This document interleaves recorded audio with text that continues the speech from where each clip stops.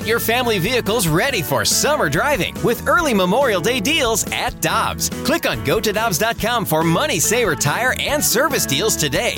Dobbs, with 43 locations, real deals are always close by.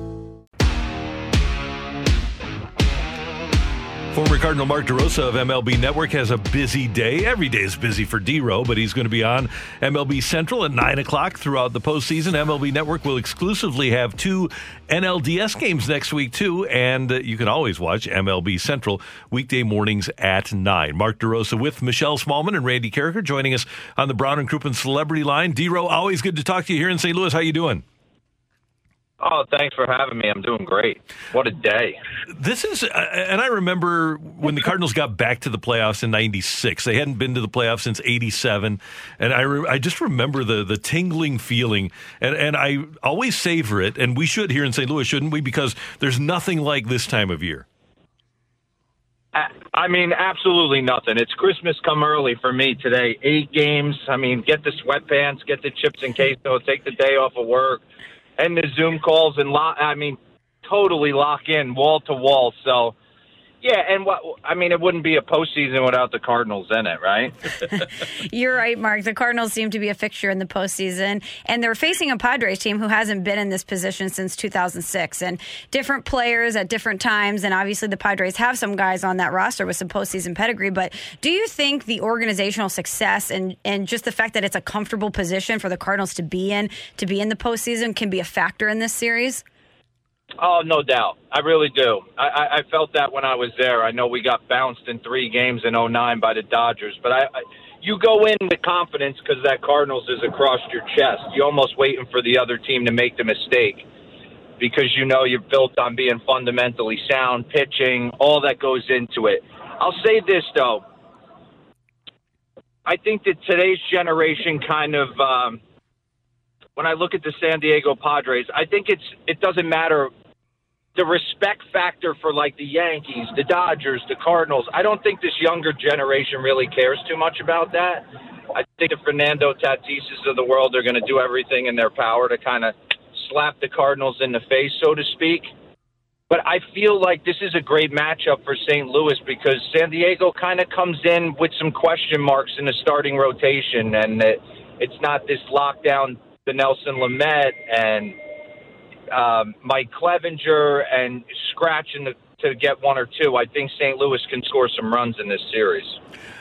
D-Row, the Cardinals obviously have not hit this year, and we thought there was an interesting comment yesterday from Dusty Baker. He said sometimes it takes a guy 50 games to really get his swing. Do you see the ability, though, of this Cardinal offense to explode physically there? I think they get... You know what? I don't know if explode's the right word. I think pass the baton's the right word. I think quality at bats up and down the lineup. I think less swing and miss. To expect them to explode is a tough one just because they haven't done it all year, and I think Mike Schilt's still searching for a lineup that makes sense. And you've seen Dylan Carlson come back and kind of be thrust into that 4-hole. He hasn't really there, but a handful of throughout the course of the year. So I think it's more of a mindset of what I watched the Yankees do to Shane Bieber last night, minus the home run. It's just quality at bat after quality at bat. You know what Chris Paddock's about. You know he's a heater changeup guy. He's not going to trick you out there. I feel like if you eliminate one side of the field as a hitter and just really grind this guy down, I feel like St. Louis can, put 2 or 3 on the board and kind of let their man, Mr. Kim, go to work. Mark, who are you looking at in this series that could be a potential X factor, either for the Cardinals or the Padres? It's a good question. I hate to say that stars are potential X factors, but if St. Louis can steal one of these first 2 games, and I think they can do just that, it's kind of like, hey, Jack Flaherty, here's the ball with our season on the line.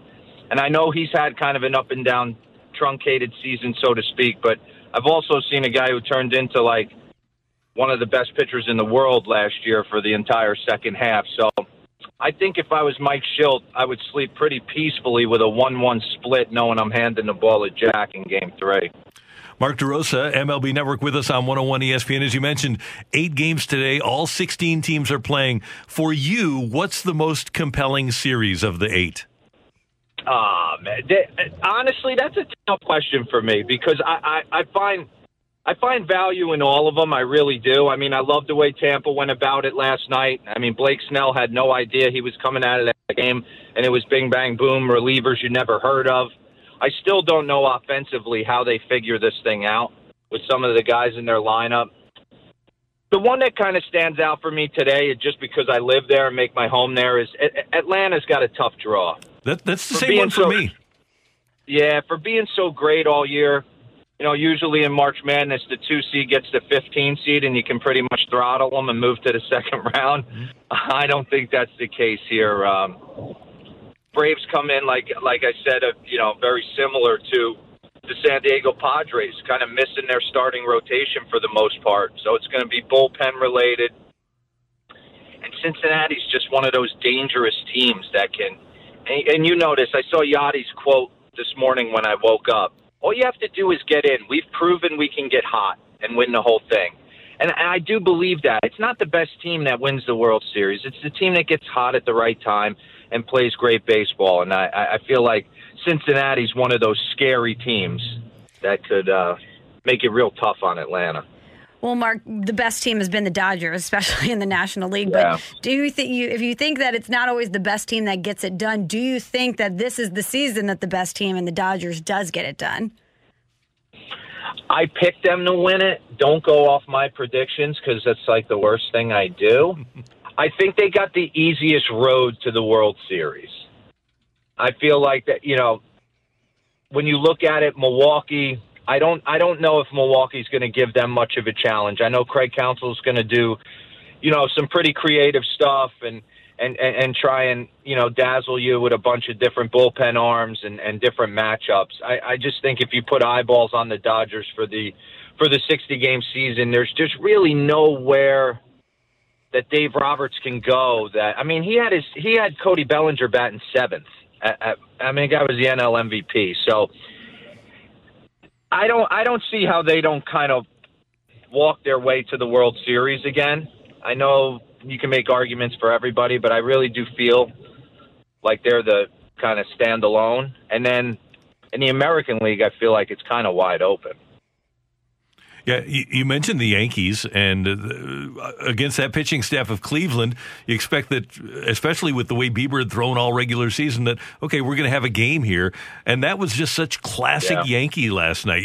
The way that you couched it to us with their at-bats, man, that just looked like classic Yankees from 1996 on. I feel like they came in with a great game plan. I really do. I feel like, you get those guys in the lineup swinging a bat and they're healthy. Obviously one of the most talented teams in baseball. Personally, watching that game, I felt bad for Shane Bieber because he's been so good all year. He didn't have his stuff. I don't know if he was overamped, if it was his first postseason start, maybe he was trying to do too much. But his fastball, for me, played very flat with comparison to Garrett Cole and some of the other guys we saw throw throughout the day, the Lucas Giolito's, the Blake Snells. I felt like Shane just didn't have his good stuff and couldn't get his curveball in the strike zone, so they were just kind of spitting on that and making him become a one-pitch pitcher, and there's just too much talent in that lineup. Credit to just having a great game plan, and kind of a credit to the fact that even though Shane Bieber didn't have his big game stuff, I felt like the Yankees really put it on him, really sent a message. So I was not surprised. I just wish Shane would have kind of put a better foot forward for him personally. Mark, a team that we always pay attention to here in St. Louis is the Chicago Cubs, obviously. And it's been a difficult season for any manager, but especially a first-season manager like David Ross. So how would you evaluate what he did with the Cubs this year? I thought Rossi was great. I moonlighted for a couple times on the Marquee Network, kind of did some pre and post for them. And I just think sometimes when you cover a team fully, like I get to bounce around, you kind of look for the negative. And I felt like when I got on the set there and did it, that's what I was kind of the feeling I was getting. And me not watching them every single day, I always revert back to the fact that, hey, they broke a 108-year curse, something no team I was on when I played there was able to do. So first, I got to give them a pass if they're struggling a little bit.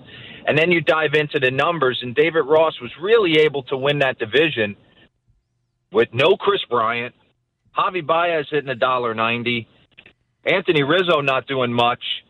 I mean, it was basically Ian Happ in the beginning, Jay Hay, and Yu Darvish. So, I mean, my hat's off to him for dealing.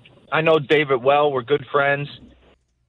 We're so excited to manage the Cubs, and then you're dealing with the COVID and all the protocols, and then you're trying to keep everyone invested. And you know, he's a people person. That's his best trait, and that's probably hard to get across on Zoom calls on a daily basis. But they're going to be that's a trap series for me as well, because Miami pitches so well, and the Cubs have struggled to swing the bats. I just don't know how. I kind of lean towards the Cubs winning that series just because I don't know how Miami's going to put offense together against Darvish and Hendricks and kind of the starting rotation of Chicago. Mark DeRosa, before we let you go, we watch you guys. We obviously can't listen because we're doing morning radio, but we've got MLB Network up here, and we love how much fun you guys are having every single morning. I appreciate it. Yeah, we try. Every time I walk out of the building, my producer always says balance, because I try and get a little too goofy at times. But I try and take you inside the clubhouse of kind of how I was in the clubhouse and how much respect I have for the guys who go out there and play this game. It's not easy. Well, hey, we appreciate your time and enjoy Christmas early. Have a great time today. And, just don't overdo it on the queso, though, and chips. I'm going to do it. I'm going to overdo it. All right, D-Ro. Take care. Thank you. See you later. See you later. Mark DeRosa, former Cardinal, joining us on 101 ESPN. Now you know we've got to have chips and queso when we queue up the game today. Yeah. Oh, yeah, no doubt. Think about this. That 09 Cardinal team that got Holiday, who's done radio, but in the middle of the season, they get DeRosa and John Smoltz. Yeah, imagine what that clubhouse sounded like. Oh, man. And you talk about a first-year radio station. Oh, let's get DeRosa. Oh, let's get Smoltz. It was awesome because those guys couldn't wait to do media, and now they're in media doing it. It was so much fun with DeMarco and Rammer, and we would get one of those guys, and we always had great content because you knew those guys were going into the media, and they wanted to do it. They were towards the end of their careers, and they were preparing to do it. An athlete that likes to do media is rare. Yeah. And those guys were great. Well, there's a story about John Smoltz pitching in the World Series, or maybe it's the playoffs, and getting knocked around in the seventh inning and admitting to the media that he lost focus because he was thinking about what he was going to say to the media guys. Wow. Isn't that something? That is. Yeah. I blew it because I was thinking about what I was going to say to you guys. You know, I like that approach to blame the media. Yeah, somehow. Let's blame the media. Somehow let's blame the media. That's Michelle. I'm Randy, and this is 101 ESPN. Next up, what's the Cardinals' biggest regret personnel-wise over the last 5 years? Is it Fernando Tatis Jr.? That's next. There are a few on 101 ESPN.